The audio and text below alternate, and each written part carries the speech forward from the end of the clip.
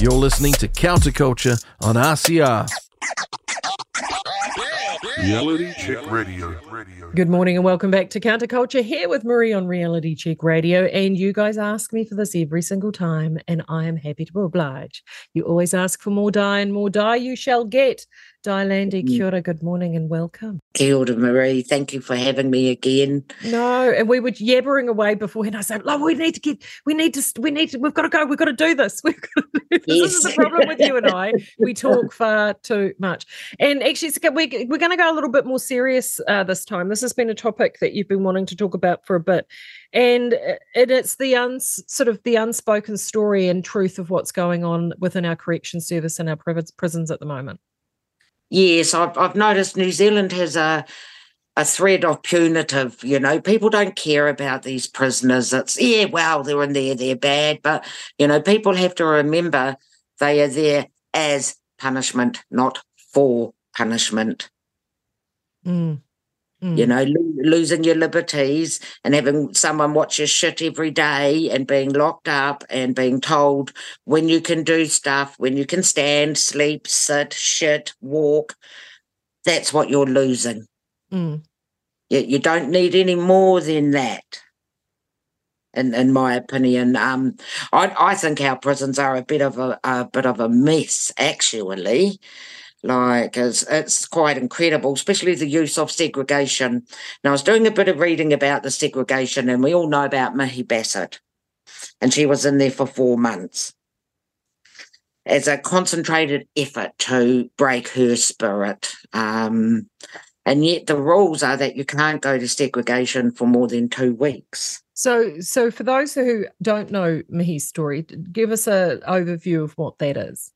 Mihi was locked up, violent crimes in Arahata, and for whatever reason, from what I've read, it seems she was targeted. Like, they were pepper spraying her, and I mean, this is an asthmatic, and like, they had her in sex for 4 months, which is, you're isolated, and the only people you see are the guards bringing your food.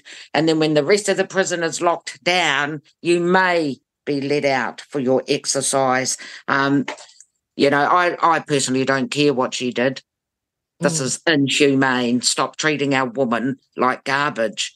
I can't remember. It would have been Hina. She's locked up. I believe she's out now. She did take a case against the department about it. I'm not sure how that's going, but, locking someone up for 4 months is really inhumane. People think the Wiri riot happened, probably because they wanted KFC. It wasn't because they had no running water, couldn't bathe, the food was shit, and they couldn't wash themselves, and that the prison its actual self was condemned by the ombudsman, that it's not fit for purpose. No, it's because they wanted KFC. These kids in A and youth centres are getting on the roof because they want KFC. Wake up. How bad is it in there? So there seems to be a real imbalance between some places being exceptionally bad and some places actually functioning quite well. So, I mean, I'm here in the base, and Mangaroa is the men's prison that's here. And I think they're probably more on the better side of the scale, because I know, like, for example, in my day job, we supply yarn there. They have craft programs. They have prison release work programs where prisoners actually go out and do work in the community. A number of them did a lot of work during the flood relief. It is very dependent on who's in charge at the time. Well, it is. And like, if we look at, say, Rimataka, they haven't had in-person visits for over a year. It's all audio-visual. Now, this is actively destroying families. To not see children, like, a couple of months is a long time in a child's life. Arahata, it's been 18 months. And they're shipping people all over the mutu away from their support. We've got people on remand, and because of the backlog in courts, remand, some people can be on remand for 8 months, for goodness sake. Problem with that is they do not have access to programs until they're sentenced. Yeah. So remand is limbo land, really, isn't it? It is limbo land. There's nothing happening in remand. And the prisons run differently. Like at Rimataka, the men there are locked up for 23 hours of the day, 22 hours of the day, and only audio visuals. Arahata, same deal. And then women are moved out of Arahata and they're away from their support, their programs and everything. So by the time they hit parole, they have no proof they've been working to do something because they've been moved away. The programs get interfered with, the family unit. And just as a general rule, when men come out of prison, they come out to a home. They come out to their missus and their kids. Not so for women, not so much. Women come out, some other bloody skanks moved in, all the furniture's been sold, the house is gone, kids are somewhere else. So quite often women are released to nothing. And they're released with their $350 steps to freedom. If they happen to have any money in their bank account, that gets deducted from the steps to freedom. $350 won't even get you a night in town. So this is one of the conundrums, isn't it? Because I know that prisons, knowing people that work in prisons, that you've got these really incredibly dedicated people that want to set up rehabilitation programs to actually help and assist prisoners to either break bad habits that they had that got them there in the first place, or create networks to be able to move forward with their lives going forward. And that work does go on. However, it sounds like the reality of this is that they will do that work within the system if they get that, and then they'll just literally dump them back into the environment that created the problem in the first place. And there's no continuity. Like you say, it depends on the prison that you're at. And like at the moment, we've got 44% of women in jail are on remand. 57% of them are Māori. We have 31 people charged with murder or manslaughter on e-bail. I kind of disagree with that, Marie. You know, if that extreme level of violence, you should not be put on a bracelet. I don't care how empty they are. So how do they decide? Because, I mean, obviously something like the prison population is reduced by about 20% in the last 3 years. But it seems so random of how they decide who gets electronic monitoring and who gets locked up in remand. I mean, how does that decision get made? Well, I presume cultural reports are done because 15 of those 31 people for the murder and manslaughter, 15% are Māori, 15 are Māori, 9 are Pākehā, 4 are PI, 1 Asian, and there's 2 unknown ethnicity. So we've got a broad range there, but if you look at the stats, like, they just keep climbing and climbing and climbing. Life is hard. I'm not excusing prisoners, but there's people in there that should not be in there. But because our mental health system is so broken, no matter how much money they've poured into it, must have been on all their fancy morning teas. Because it hasn't done any improvements. People with severe mental health problems should not be in jail, and yet the jail's full of them. I was doing some reading about trans prisoners. I've done OIAs, and I got told there was 4 trans prisoners in the women's estate. And then I was looking back at older OIAs, and from 2014 to 2019, 22 men applied to go to the women's prison, and they all succeeded. 22 men have gone through the women's prisons. Now, we know from the the submissions we did around birth, deaths and marriages, man was a ex-corrections officer, and he spoke about the assaults and the pregnancies that were happening and occurring in jails, women's jails, by these tranny men, because 99% of trans men are sexual deviants. That's the stats that have come out from Claire Drimon, I think her name is, and they do not lose their criminality. Because that's the other thing. You would have thought that corrections would want to be very proactive at not having biological men mixed within a female population, because if pregnancies occur, they don't want to have that light shone on their own officers at being potentially the perpetrators of these pregnancies, would they? That's right. It won't be long before, our numbers are vastly different to overseas, but it is nonetheless very shocking. Like there's 800 in, I think it's California or Washington, 800 men with this synthetic sex identity in the woman's estate. So, they're telling me there's 4 in there. but I'm reading at OIA that 22 men have applied and 22 men have been successful. Corrections guidelines states that a man cannot apply or be considered to go to a jail of his choice if he's offended against that gender in the last 7 years. They're not even following their own guidelines. They put that Richard Matthew Nelson in straight into the woman's estate in Auckland. And here's the man that stabbed up 3 people in the restaurant in Hamilton. And his first appearance, he was Richard Matthew Nelson. His next one, he was Emma. And now he's Pandora Electra. I mean, even the name tells you they're taking the piss. Yeah. Well, that just says mental health, doesn't it? Ding, ding, ding. And so now lawyers will be going, I'll just say you're a woman. And then we had a female to male go to jail. And of course, she bloody shit her pants and get me out of here, wah, wah, wah, and was put back in the woman's. Now, I agree with that. She's a woman. What I don't agree with is the double standards. Mm. And so, we've got men in the woman's estate, and then you've got people going, oh, they need the trans health care. Bro, you're in jail. Mental health care, but I mean, they even struggle to get that, don't they? Yes, but then they want to apply binders and makeup and tape so they can tuck their nuts up, and, bro, you're in jail. How does this... No, just no. People go to jail to lose their liberties. They should not be affirmed in there. That is one instance where they should not be affirmed. It is delusional and dangerous. So our taxpayers' money is going to supply these men in prison with binders and stuff. And women, what? No, you can't even get programs in there or rehab programs. You can't even get enough staff. But you think that these grannies are so special that they deserve gender-affirming healthcare while in jail. That just blows my mind. Mm. No. No. I'm just up with no. And well, I know that it's one of those things that I think it's a convenient thing for people to memory hold. It's like it's not the sort of thing you bring up in polite conversation.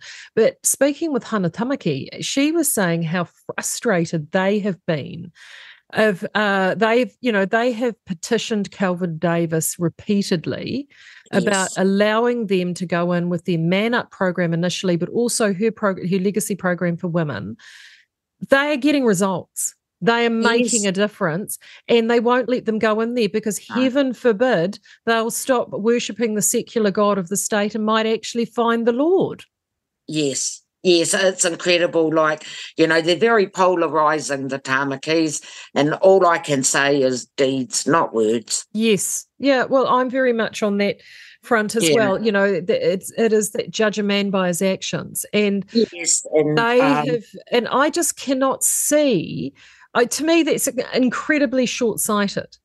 Yes, it is. And the work they have done for and I'll say our people, Māori people, predominantly Māori people, is incredible. And all people can do is go, wah, wah, wah. Oh, they're this, they're that. Oh, they don't like gays, they don't like this. Well, no.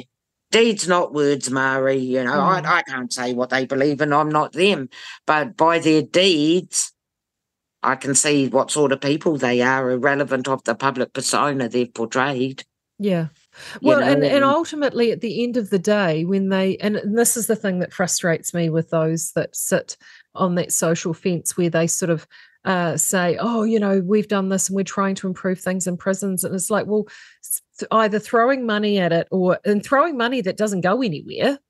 No, money on consultants isn't fixing it, is it? No, it's not. There's too much dead weight with this consultancy, and I've not always, but I've mostly reviewed research as just people getting fat off the backs of people, especially the disenfranchised.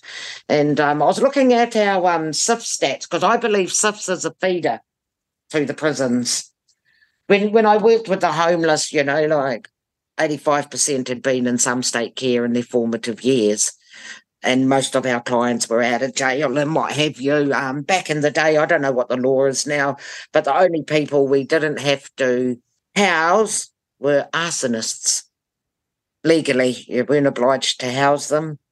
But, you know, it's the housing game at the moment. It's really hard finding people for prison, work, home, setting them back up, reintegrating them all on $350. And that hasn't changed in, I believe, 30 years.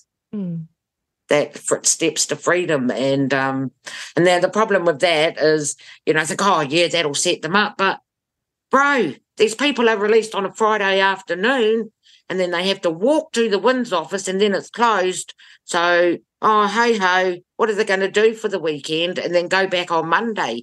You know, I'm not surprised the recidivism rate is so high. Yeah. The programs are not tried and true, whereas if you look at Legacy and you look at Man Up, they speak for themselves. Yeah. So what's some of the stats from SIFs that you've seen? Well, we've got nearly over 10,000 kids in SIF's care, and that's foster as well as residential. And unfortunately, the latest policies and everything for the Rainbow is really scary. I'll send them to you, but they've got a very captive audience. It's all enforced in state care. And one of the things I wrote about was, you know, Nan's got the children, the moko, because mum and dad are in jail. Now, mum and dad come out and, you know, they gave Nan sons and they come out to daughters. You know, that's a terrible thing to happen because, you know, this social transition is not harmless. You know, they are irreparably harming these children. Now, every child in state care, whether it's a foster home or residential, is traumatised. It is going to be very hard for traumatised children to ignore the love bombing they get from the Rainbow. It's going to feel good, and Lordy knows they deserve to feel good, you know, from whichever trauma led them there. And so I'm really fearful that these kids in state care, I believe over 50% of them are going to be irreversibly harmed. And then these, you know, I think 80% end up in jail. It's like a pipeline. No, it's interesting you say that. So I did an interview several months ago with Wahine. Now, he's an American who works in the space. He's one of the oldest detransitioners. He's in his 80s now. Yes. He's incredible. Oh, he's such a wonderful gentleman. I had a lovely chat to him. Now, he was saying that there are trauma, there's a trauma index, and I can't remember the acronym he used for it, and there are 10 elements on that index, and if you've actually had more than, I think, was it 4, experienced more than 4, your proportionality to be someone who falls into this gender trap or falls into crime, it covers all of these negative effects for your future and your upbringing. Yes. And he said, if you prevent as many of those steps on that 10-step ladder, he said, you will prevent so many issues. And you're just describing all of that, aren't you? Yes, it is. And that's what I mean about researchers. We know. You can put your pen down, bro. We know the stats. We know what's happening. For Māori in this situation, a lot of, if you were to believe those that, you know, occupy the airwaves, that there is funding that is coming in, more fun. And actually for somebody who is a layperson that doesn't have any contact with Māori world at all, and they're sitting at home and they're watching their One News and they're feeling good about themselves and they're going, oh, look at all this money that's going to Māori. Why aren't they sorting this out? So is there funding going into haora or hapu or certain iwi or marae to actually set programs up for these people, or is it a classic case of it will get to a certain place within the iwi construct? Because let's face it, these iwis are corporations now. Yes, and doesn't go anywhere. So what's your observation on that? Well, what I've observed is that it's still volunteers on the outside, picking up the mums, waiting for the men to come out, working with the children. It's still all volunteers. The money gets to a place and then it just gets siphoned off. You know, one thing I noticed when people go banging on about these cultural reports, they're $1,000 or however much they are. Yeah, but you're quite happy to pay a psychologist more. So, people really begrudge Māori anything, but you'll give it to a tauiwi psychologist. The same amount of puti without it blinking an eye, and it's just, oh, no, they get this and that. I think people will be surprised, and Calvin Davis said this a couple of years ago, that 3 years of the corrections budget is more than all treaty settlements. Yeah, that actually doesn't surprise me at all. Yeah, and that's the problem, because you sort of say to yourself, where is this going? And I just have this feeling that so much of it is either they'll do some great work within the prison, but then there's no support for when they get out. So where do they go and what do they do? Or a lot of what is there is almost a virtue signaling, like what you're saying, like with the rainbow. And it looks good on paper. It looks good in a press release. It looks good when the cameras are allowed to come in and you want to get a story in the news cycle. But in reality, is it making a positive effect for those people that need it the most? Not that I've seen, and the recidivism rates I'm sorry, because I mix that word up all the time because I've mixed it up for my name on Facebook. The rates are high. I don't see any, there's no one shouting from the rooftops, wow, this program works. The programs that are working, which is Legacy and Man Up and Tū Tangata, are not utilised because you didn't fill the papers in right. And the amount of times I've heard this over my life for Māori, you can't have that, the papers weren't filled in right. Well, why don't you fill them in for us?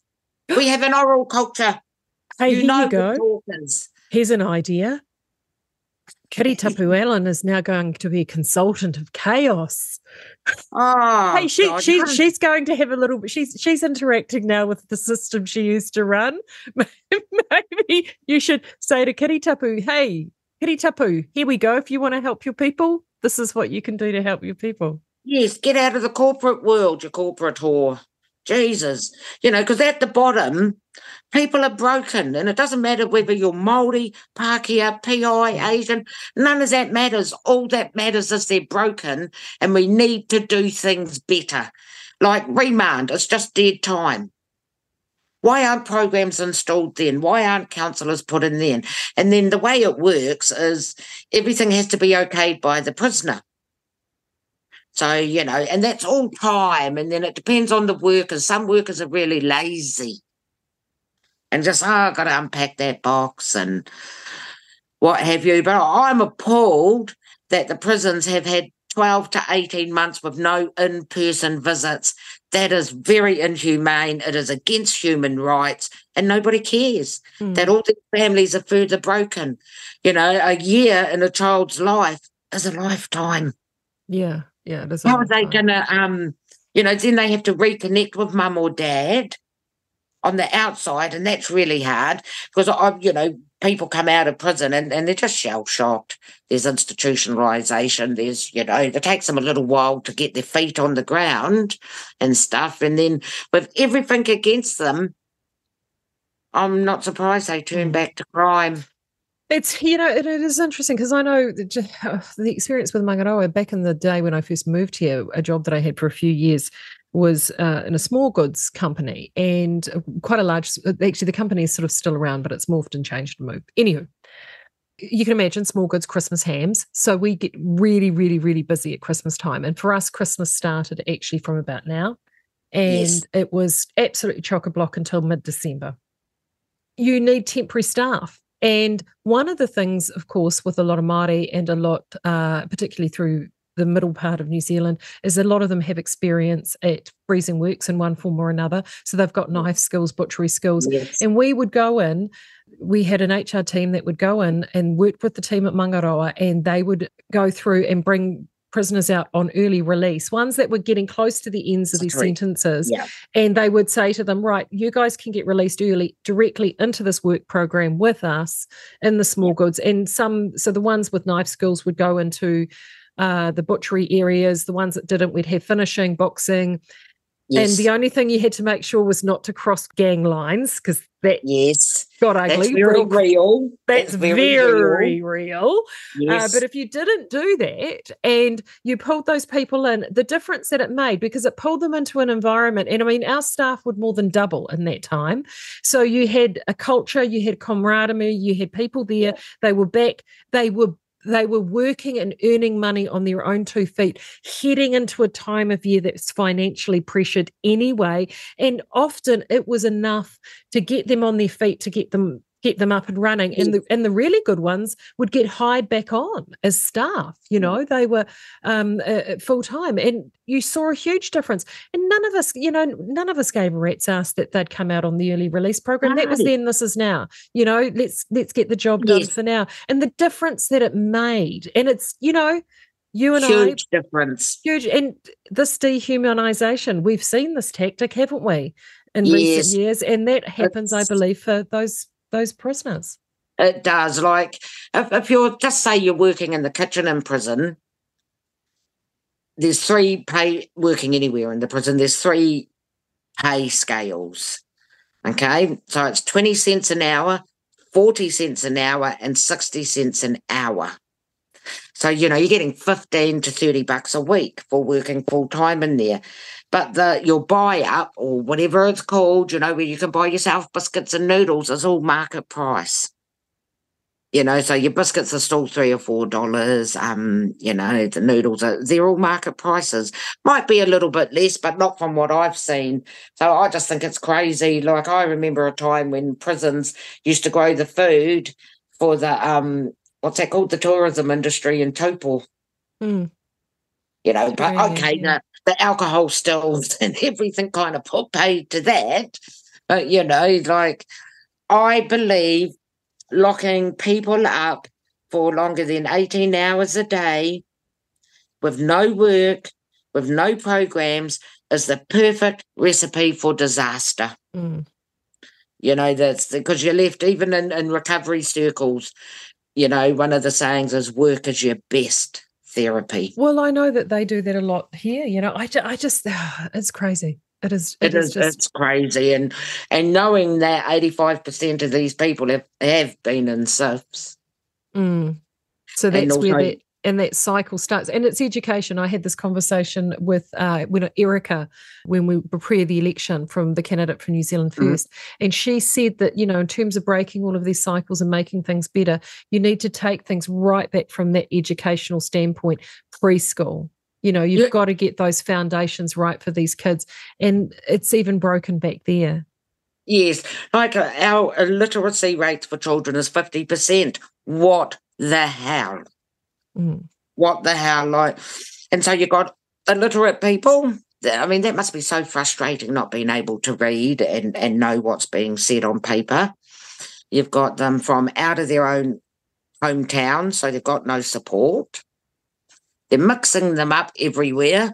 They're a lot harder in the women's prisons. Like, the segregation's used a lot more in the women's prison than the men's. Like back to Mihi Bassett, they were just hosing her with that mace spray, whatever it's called, which isn't in use in the UK, but it is here. And I'm not saying it shouldn't be. But unless we have highly trained officers that don't have skin in the game, we need some understanding that people do not wake up and go, right, this is it, I'm going to completely wreck my life, here I go. It's a process. It's a process, and there's, and when we see them in SIFs as the pipeline to corrections, it's just, whoa, it's got to change. It has to change. And even in all the SIFs homes, they're pretty awful. So, I mean, in your lifetime and my lifetime, one of the things that I've really noticed that has worsened, particularly, so I'm again talking with the Māori context, but I think this will go for Pacifica too, is the disconnection that they have either with their spirituality, whether it be their cultural spirituality, their te ao Māori, or the with a higher power, with Christianity or another religion. Yes. And since that has left and the secularization has come in, I worry about the likes of Te Pāti Māori, because I can see themselves as a spirit. They're trying to place themselves as a cultural or spiritual replacement. And from what I've seen overseas, to me, this is dangerous. What is your thoughts on that? Very dangerous, the arrogance to presume that you have that persona to carry off that role. I mean, excuse me, it is a breakdown of our wairua and our beliefs. And then, now we've got all these fresh, because I think all universities should be closed. They're teaching shit. They need to be closed and cleaned out, because we're getting these universities coming back to the marae, infecting the marae. And it's like, one thing that really confuses me, Marie, is that as Māori, we've never trusted the state. Never. And so I don't understand all this trust in the state now. They're not our friends. They've never stood by us. They've never done well by us. So why are you trusting them now? It completely blows my mind. So why do you think that is? Do you think that's financial? Because I agree with you. It is, because usually there is a deep distrust, which is why when the vaccination program came out, you can tell there was almost like an age gap, because you could tell the ones that of a certain age, they were kind of like, what's going on here? Because of that generational distrust. And then the ones are like, oh, sweet as, bro, roll up the sleeve. Yeah, 2 shots for summer, all good, sweet as, let's do it. And then you had youth lining up because, they were bribing them with pack and save vouchers and all money and what have you. And some of these youth lined up twice up Northland. I just had 3 or what have you. I've had a couple, got myself $200, bro. The grinding poverty is real. I don't think the average New Zealander understands what grinding poverty is, and that it actually does exist here. I know when I go rural, we try to take treats and everything because we know it's not a given. You can't just pop down the dairy, and then when you do pop down the dairy, it's 4 times the price of anywhere else. Oh, and the cost to get to the dairy, because I mean, where I grew up, it was over an hour to get to the dairy. So you don't just pop down there for a Snickers. So it's a culmination, this trust thing, and and I see it in some of the and I won't name maraes or anything, but I think, have you got university Māori in there telling you? I personally don't agree with the Māori Party. I come off the Māori roll because I'm watching our suicide stats go up, our health, nothing's changed. It's all worse. Like the last stats I was reading were like, Māori men are killing themselves at I think it was up in the 60s.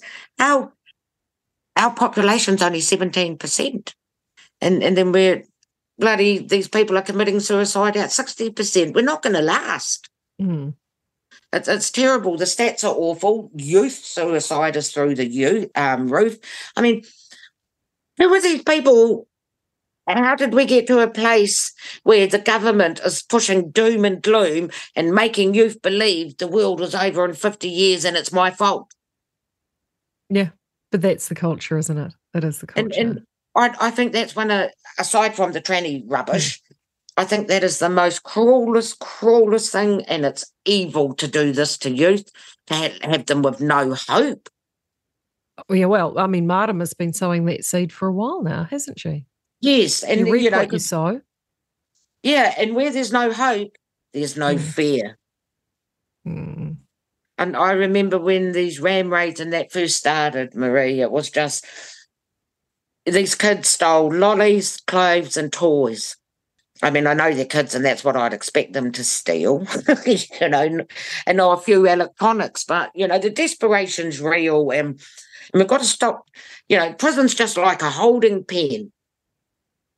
And yes, there are some evil fellas that just need to be locked up and the key thrown away. But that is by no means the majority of people in there. The majority of people in there are just mums, dads, aunties, brothers, sisters, husbands, wives. They're just us. And that for whatever reason they've landed there. And then, so you make all the networks, you come out to nothing. I mean, what is there? And then you've got to pay, you've got to wait 7 years for clean slate. And then that doesn't matter if it's a government department you're applying for. It's all bloody rubbish what this Māori Party and that are doing. Get in there and do some work. Yeah, well, as you said before, judge them by their deeds. Yes, by their deeds. And it was, I don't have to believe in your God and you don't have to believe in mine. But we do have to believe in humanity because we're part of the human race. Yeah, we do. It just really annoys me that it's like I say, I don't care what they're in for. And women are treated worse. And then they've got men in there beating them up and raping them because they've got a special identity. And then you've got these tranny organisations going, they need binders, they need trans-affirming care in jail. No, they don't. They need to see their children. They need to do programs. They need to be reconnected. They don't need to be brainwashed with indoctrination because a lot of the spirituality's gone. Even though I'm an urban Māori, I've been brought up in the city all my life, I'm really lucky that I've been taken back to the country. I've been taken back to Marai's. I can't even tell you how many Marai's toilets I've cleaned, mate, because that's what you do. Yeah. So I've been very blessed in that way and that I can do this. But for other Māori, they don't have this exposure. No, they don't. And that's that disconnect. And it's a community. Yes. It all comes back whether you're Māori or non-Māori. It takes a village to raise a child. And our communities have been eroded. I spoke last week. Yes. I said in the show last week, I went down to speak at a Rotary meeting in Central Hawke's Bay. And if you are somebody who are in those cultural, social justice type communities, things like a Rotary meeting would be your idea of a living hell, right? A whole bunch of middle-aged, cis, white, mostly men, but the female women there now too. But these Rotarians are the pillars of their community. And they're actually getting out there. One of the things they were organising in the meeting was going for a visit to Mangarawa to help to see what they can do for help with programs and outreach. Yep. They're doing the mahi. Yes, they're at the coalface. They're actually doing the work, and that all gets unseen because culturally, or from a social justice, from a social justice perspective, no, you can't have that. And another example of this is a really good friend of mine. It's in Minneapolis, and he has a business up there. He lives up there, and of course, that's where George Floyd was killed. And when that happened, in the square, the centre, sort of the neighbourhood that it happened in, his business was on one side of the neighbourhood and his home was on the other, and everything unfolded in the middle. And the riots were horrific. He had to move his then 90-year-old mother out of their house because he cared for her and go and stay in a hotel because it was not safe. They were looting things, burning things down. Yes. The community he lived in, the neighbourhood was mostly... So these are BLM protesters, right, supposedly there for the minorities, going through like a plague of locusts, crashing, burning and destroying buildings that were mostly minority owned. And he said the thing that upset him the most is he said at the end of all of this and all their protest and the beating of their chests and COVID was in the middle of all of this, he said it was the local community that were left, their whānau and the local churches, small little churches all around Minnesota, from these small little towns, these little local Christian parishes were bussing people in to help clean up. It doesn't matter where we are in the globe, but you can guarantee it's the Christians out there helping. Like if we removed the Christians out of our community, we'd be lost. We would be. And I'm not even a Christian, But this is just it. See, neither am I. But I've got a massive respect. Yes, because that's the thing. It's all of us have a moral compass, and it doesn't matter where your compass points. We can all sort of work alongside each other. And I just see, and I love the morals that are instilled. That's why my children are in Catholic school, for goodness sake, Well, yes, I I look at my parents and there were 7 of us, Marie, and we're Catholic educated. So, they worked all the hours God sent them to manage that. And stuff, but and you and your sister's so eloquent, Di. She's definitely a wordsmith. Hey, speaking of wordsmith, the latest blog from Mana Wahine Korero is talking about this children's rally, which is coming up next week. So let's talk a little bit about that, because if anyone is in the area, because it's going to be in Wellington at Puniki, yes? Yes. So tell us a bit more about that. Okay, we're having a Voices for Children rally. Like, as you know, we've been in the fight for quite some time and we've been focused on women's rights. And so we've kind of pivoted off that because it's the children that are at most risk. Like I was just talking about SIFs and the latest rainbow guidelines that have come out. It's just affirm only. Oh, you stub your toe, because you're trans, basically. So I'm very pleased that Let Kids Be Kids and Parents Against Gender, the two groups that have just sprung up since Posey Parker's rally, KJK's rally, they're going to have an attendance. We've got some speakers lined up. I've asked Hannah Tamaki if she'll come and speak. Yep, and I think Karina's heading down in that direction as well. Yes, Karina. And we're having it at Parliament, whether they're sitting or not. Now, the reason, it's very basic reasons for why we're having it at Parliament. And it's because Parliament comes with fencing and security. I have had enough of being spat on and yelled at and jostled for standing up for women's rights. But our children are not okay. It's only in the last little bit, Marie, I've started thinking about the kids that don't trans, but are taught all this crap. How do you unteach the formative years? Yeah. So how, like children that are enough in themselves and in their environment that they don't need the love bombing and they don't get sucked in, they're still being taught women have a penis and men have babies, and that humans can change sex and that they can be born in the wrong body. How do they unlearn this as they become adults and stuff? Like, I'm finding it very, very damaging. And so there's lots of horrible things happening for our children in our schools. And New Zealand being New Zealand, we don't have a blanket how to deal with this. Like Mangawhai Head School has none of it. It's all been the whole sexual thing's been kicked out. Like, where MWK stand, Mana Wahine Korero stand, is take it back to sex education and not sexuality education. I really don't think children need to know if you're a lesbian. I don't know what value that brings, myself personally, or gay, and I'm talking 5-year-olds. It's absolutely abhorrent what they're doing to children. And so it's because it's making kids apply labels to things, and kids, that's the thing. They just see another child in front of them. They don't see a label. Yes. They don't care if they've got one leg or one eye, or they're in pink or blue, or their skin's brown. Kids just see a kid, and they're taking children's childhood off them. So it's more than time. It's over time that we stood up for children in this manner.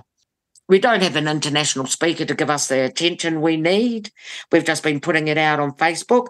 31st, Halloween, All Hallows Eve, at Parliament at 11:30. Come and have your say, or come and listen to some great speakers. We're doing a ticketing process, and that was suggested by the police after the last rally. And they're free tickets. You just get the tickets, and all that is for security and numbers. Yeah. And that sounds great. We're having a Voices for Children rally where we have to have fencing, we have to have security, and we have to have police. And the other, I've spoken to just recently a few senior teachers and principals, and even ones that have been on boards just around the traps, and they know that I have this job, and they've asked me about some of this gender stuff. And one of the things that has come back quite clearly to me from them is they're in the position now, from an education perspective, like a lot of medical people are. You're not. This is the guidelines. You must adhere to the guidelines. You must completely affirm, and you cannot deviate from this. And if you deviate from this, that could have repercussions with the teaching council. And so they are, even if they don't agree with it, or they have concerns, like there are behaviours they're walking on eggshells where, so Yes. for example, you've got a child who's deciding it wants to have excessive attention-seeking behaviour and it wants to be a furry at school. And I mean, why Yeah. any kid wants to run around and wee and poo outside and lick its balls when it's bald, I don't know. But that's what they want to do. And these principals and these teachers can't do anything about it other than No. affirm that child and tell everybody else in the school body that they have to do the same. And they, and they're seeing the disruption and their hands are tied. I feel sorry for those educators. Same. And then you've got the ones that think it's fabulous, darling. But, I just worry. I really do. And it's hopefully when the dust settles in November and they all kind of figure out who, everything gets a bit landed and they know who's going to drop where, from an education perspective, hopefully some of these things can get rolled back. Oh, I hope so, because, people should not be at fear of losing their livelihood because they're not affirming this. We've already had a teacher lose his job for not affirming. We've got a Mellon Bay Primary, I believe it is, that is compulsory pronouns. There isn't a blanket thing across it. Listening to one of the women from Parents Against Gender, Karen, OMG, it's how to get the gender out of your school in 1,000 steps. Like, the work involved is immense. It is immense. And Let Kids Be Kids is another group that I've come across, and they're trying to get the resources and everything together to strategize, to, come on, let's pull it out. And MWK, we've just started a petition, we have to wait for Parliament to get back to being Parliament, but it's for a full inquiry. We want a full inquiry into all of this because of the funding, as we know, is through the roof. But so it's Voices for Children. Come and speak, because we're going to have speakers, then we're going to have open floor, and then we're going to have a half hour if dads and men want to speak. We are keeping it as women first because we have lost the most. Women have lost everything. So, when my muka and I go to the pools or a public toilet, men can be in there by law just because they said they're trans. They don't even have to shave. They don't have to do anything. They just got to rock up and go, I'm a lady now. And it is so legally.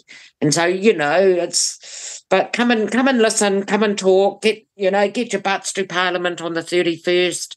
It's going to be a really good, informative rally event. It's not a protest. It might be a protest, I don't know. But it's really important people start hitting the streets and waking up and speaking up for children. Because, we had the childhood we had with all that glorious Kiwi summers and just the Kiwi way because of our grandparents and their parents and so on. Yeah. They fought for us to have that. I think every adult, whether you have children or not, needs to start speaking up for children. The kids are not okay. Yeah, they are being groomed. They call it a culture war for a reason, because I think this is the war of our generation. So, you're dead right. We need to stand up. Now, one last little thing, and this is going to seem a bit weird for our listeners, but our Di needs to find somewhere a new home. So if you're anywhere, if you are listening to this and you are someone who has got a place between Kapiti or Levin or anywhere in between, give us a yell, 2057, or inbox at realitycheck.radio, because, our Di needs a home. We've got to keep this good lady with a roof over her head. So, and trying to find anywhere out there is a nightmare. But we've got some pretty good networks out there, Di. And as far as you're concerned, you're an RCR taonga, so we've got to keep you housed. Oh, thank you. Yes, it's been incredible. Like, I've never troubled finding a house before, but I've sent a dozen emails and received no replies. It's incredible. And then just watching the rentals, like even in the last month, they've gone up. Because I only need a 2-bedroom. No, we'll see what we can do. Thank you for that. Yeah, no worries at all. Yeah, inbox at realitycheck.radio and 2057, as I said, is the text number. And also to that Mana Wahine Korero Substack, the one thing I noticed at the bottom of that latest post is all those resources that you have there of all those different organisations and all of their websites. So if you are looking for more information around this gender information in schools especially and education, that's a great resource list there for you.